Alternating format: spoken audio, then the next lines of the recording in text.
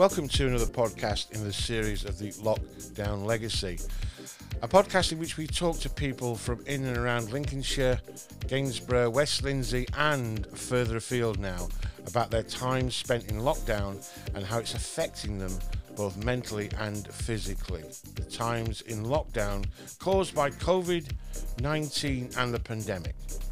Real people, real lives and real stories, and this is brought to you under the umbrella of Stepping Stone Theatre for Mental Health. This is the Lockdown Legacy Podcast.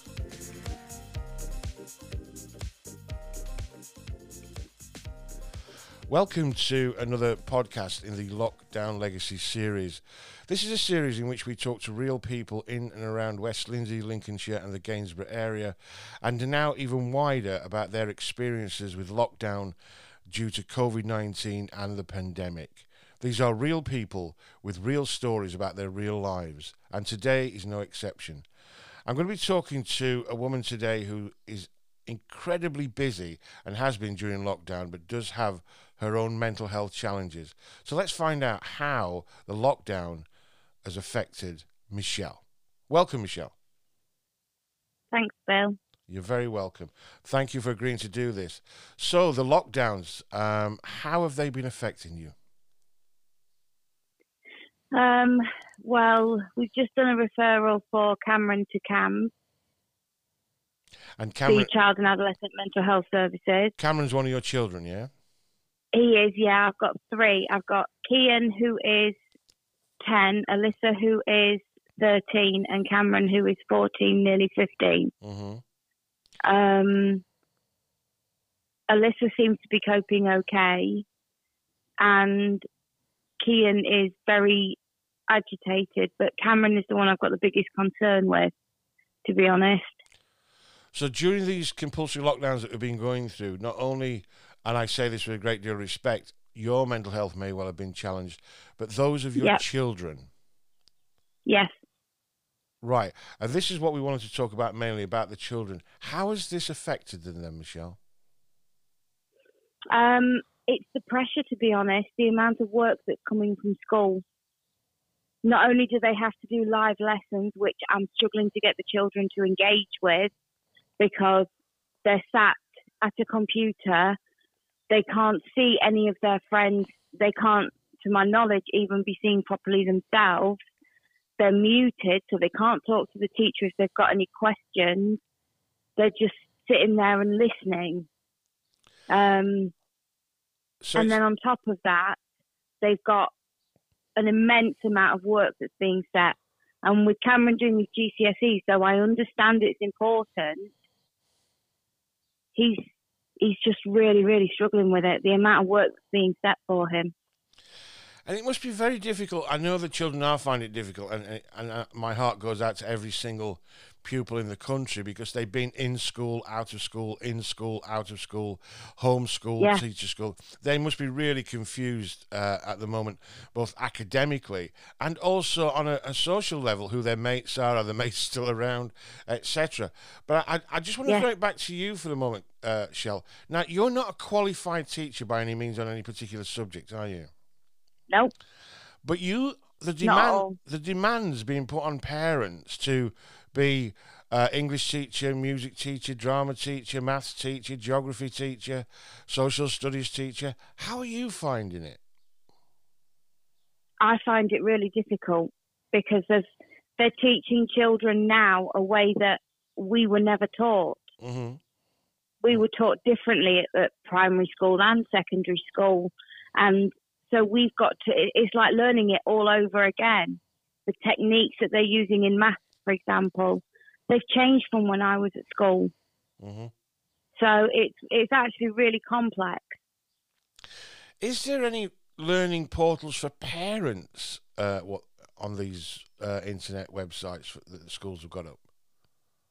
If there are, I haven't heard of any.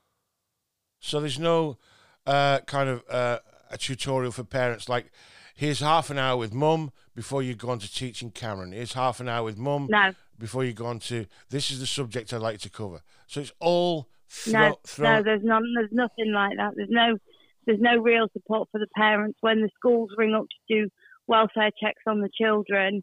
There's very little, how are you, Mum? How are you coping?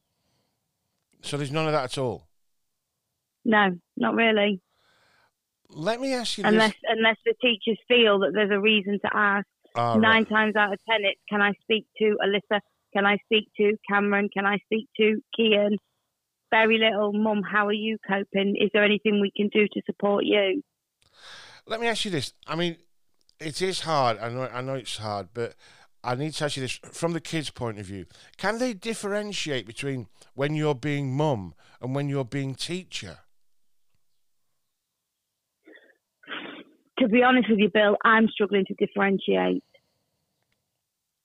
That must be... I'm struggling to differentiate between when I'm teacher and when I'm parent. It's very, very mixed. So it must be very difficult for the children, especially my 3, while I'm going through my own mental health battles, to work out, well, she's being mum at the minute and then she's being teacher. It's very, very blurred. Yeah, and I can completely agree with that. Even though I've got grown-up children myself, I can see what's happening. So, yeah, Michelle, I have to ask, hand on heart, how is this manifesting itself with your 3 kids? What behavioural patterns have changed? Not sleeping properly at night, not wanting to go out because they don't know where's safe and where's not safe. Anxiety, depression. With Cameron, he's very agitated and he's very, what's the word I'm looking for? He's winding his brother up a lot. Ah, right, yeah. Looking for He's taking it out on other people. Yeah. Kind of redirecting his frustrations and anger onto other people. Yes. Wow. And what about your daughter? Alyssa isn't doing too bad. She has regular phone contact with her friend. So, and she has, she often FaceTimes with her other friends from school. So she's not doing too bad. But with Cameron, he's very isolated. He only has time with his friend when he's on his Xbox. Right. This is the thing I was going to ask as well. As a parent who's homeschooling and teaching and taking care of kids, are you limiting the time that they are doing that kind of activity because they've got to get on with school? It's very tempting when Very much so. Good. It's very tempting We've come across a scheme called time vouchers. Right, go on. And what it means is for every activity they do, so if they do a piece of homework and it takes them, say, half an hour or an hour, and it's of a really good standard, then we'll give them maybe 30 minutes or an hour of time vouchers. If they do some washing up, for example, or the laundry, they get 15 minutes of time vouchers. And those time vouchers can then be spent watching TV, going on their Xbox. And so far, it's working really well because Cameron knows he is allowed from 6 till 9 at night on his Xbox. Now, they may not be ideal timings, but because of the work that he's doing at school and all of the house chores that need doing as well, he's chosen that time to go on his Xbox and meet with his friends. I have to ask then, Michelle, I do know a little bit of your history and mental health challenges. Has any of your challenges increased because of your, well, the position you've been thrust in as teacher and carer and mum and housekeeper? Has your mental health suffered because of this? I have to be honest, I haven't self-harmed in 6, maybe 9 months. That's amazing. Because I've learned that it just doesn't make any difference. It doesn't work. There's no point. There's no point to it. Apart from, the obvious. Yeah. It's a release or it's a punishment. I can do those things in other ways. I can release my tension in other ways by having a good cry and releasing the stress that way. So I haven't self-harmed in a good 6 to 9 months, which means I've been put under psychology now. Right. What does that actually mean? So I'm having psychological support. That is amazing. And I'd just like to say, well done on that, giving something up like that for someone who is diagnosed as a self-harmer. That is amazing. Yeah. Do you think that the added responsibility, because of the lockdowns, and the added responsibility that you've been given regarding your children and homeschooling, do you think you've had to kind of readjust then and change your behaviour?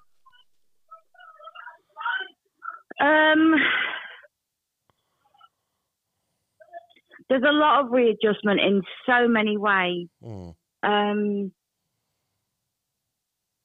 I've had to, there are days when I sit myself down and sometimes I'll have my breakfast and I think, right, game face on.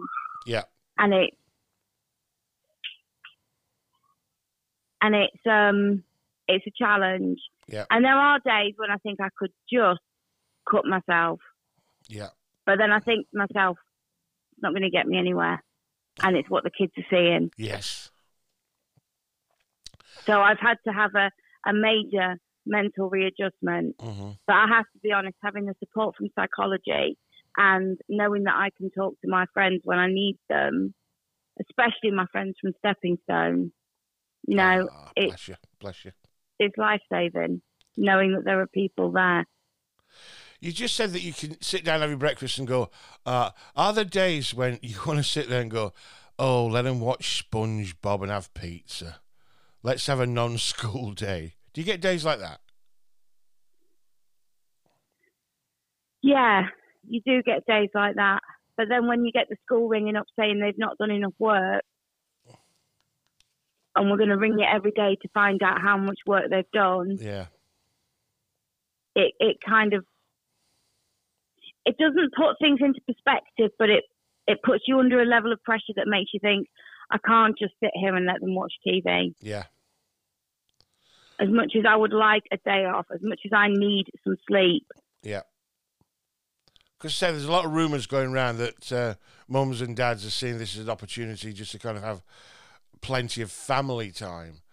I should imagine, and you could tell me better than this, I'm sure you're having family time, but does that include being part of the teaching can be part of family time? No. Ah, right, okay. The teaching is not part of family time. Right. There's no way I could ever see teaching as part of our family time, because it is so, it's mentally draining. It's mentally exhausting. So sitting down, to be totally honest. Yeah, sitting down together and let's do some, colouring, craning, spelling and all that kind of stuff. That has to be part of the teaching methodology of the day. And then sitting down and having a meal and a chat together, that's definitely family, completely separate. Yes. Yeah, that is separate. When we sit down for dinner or we sit down for tea, that is family time. When we sit and watch a film on a Saturday night as a family, that is family time. There is no talk of school. There is no talk of schooling. There is no talk of anything except family stuff. We don't get much of it, but we grab the few moments that we can. Now, you say we collectively. There is a husband in your life as well. How is he doing with all this? He's not doing very well. He doesn't want to go out. Ah, is that for the fear? He doesn't want to go out at all. I struggled. I do volunteer delivering on a Wednesday evening, and I struggled to get him to come out with me this Wednesday just gone in the snowy weather because I didn't feel safe to drive. Yeah. And he took me somewhere yesterday, and I didn't feel safe to drive, and that was a struggle too. Right. He doesn't want to go out. He doesn't feel safe going out. He feels very aggressive. He is quite confrontational. He's really struggling. And I think, to be honest, thinking about it, Cameron is replicating what he's seeing in his dad. Ah, okay. I see. So is that the fear of catching the COVID, or is that because agoraphobia might have set in a little bit because they've not been going out? I know you're not an expert, Michelle, but I'm just wondering what, in your opinion... In my opinion, he's very angry that he's going into some shop and certain places are not wearing masks. All right, okay. People are not wearing masks when they should be because they haven't got a good reason. Yeah. So they haven't got an exemption. They're just choosing not to wear them. Yeah. And it's frustrating him, and he doesn't want to get into a fight. I see. Yeah, there's lots of people out there flaunting the rules. We hear about it all the time on the news and on the media. And then there's other people who are abiding by the rules, and it must be very, very frustrating to see that happen. It must be. It must be. It's happening all over the country, is that? But bless him, bless him. He has our support and our friendship from here at Stepping Stone. I want to kind of wrap it up, Shell. You've been amazing. You've been amazing. But and highlighting the issues about homeschooling and what the kids are going through. I always ask people when they come and join us on the podcast, I always ask this question. If you had a hint or a tip of self-care and getting through this by homeschooling and dealing with your own mental health and the mental health of the kids and your husband and everything that's around you right now, Shell, you're very, very strong by the sounds of it. If you had a hint or a tip for one of our listeners out there, what would your main priority or your hint be for someone else who may be going through what you're exactly going through?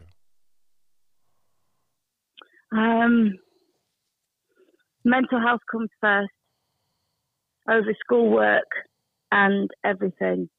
The children's mental health and your own mental health comes first. If you are struggling, ask for help. I myself have struggled to ask for help, and it's made the situation in the house worse. You need to ask for help. If you can't do it, you need to let the people around you know that you can't do it. Because I'm sure there is support out there. The schools are there if you need them. Just because of my mental health, I struggle to ask. But the schools are there if you need them. Ask your partner, talk to your partner if you've got one, explain to your children. This is new ground for you too. You don't know what you're doing any more than they know what they're doing. So don't take it out on each other. I think actually that would be the biggest piece of advice I would offer. Don't take it out on each other because nobody's been here before. This is the second time we've been in a lockdown, granted, but nobody's been in this situation before. That's amazing. Don't take it out on each other. Wise words, Shell, because at the end of the day, you almost tipped on it. None of this is our fault. Yeah. So we can't go around blaming each other. That is an amazing piece of advice, Shell, and I will pass that on. And you're going to be passing it on to the masses that listen to this podcast. And finally, I say this hand on heart, a bit openly. I do get a bit jovial sometimes. But what would you say to someone if you saw Big Bill coming down the street with a microphone in his hand and he says, "Hey, do you want to be on our podcast about the lockdown legacy?" What would you say to them, Shell? Talk to Bill. He's the best. Bless you, and thank you for saying so. I'd just like to say, Michelle, thank you for your openness and honesty regarding you, your partner, and your children's mental health and the journey that you are now on a day-to-day basis. And we don't know how long it's going to last, but well done. Don't take it out on each other. Shell, thank you ever so much. Thanks, Bill. Take care and bye-bye. Take care.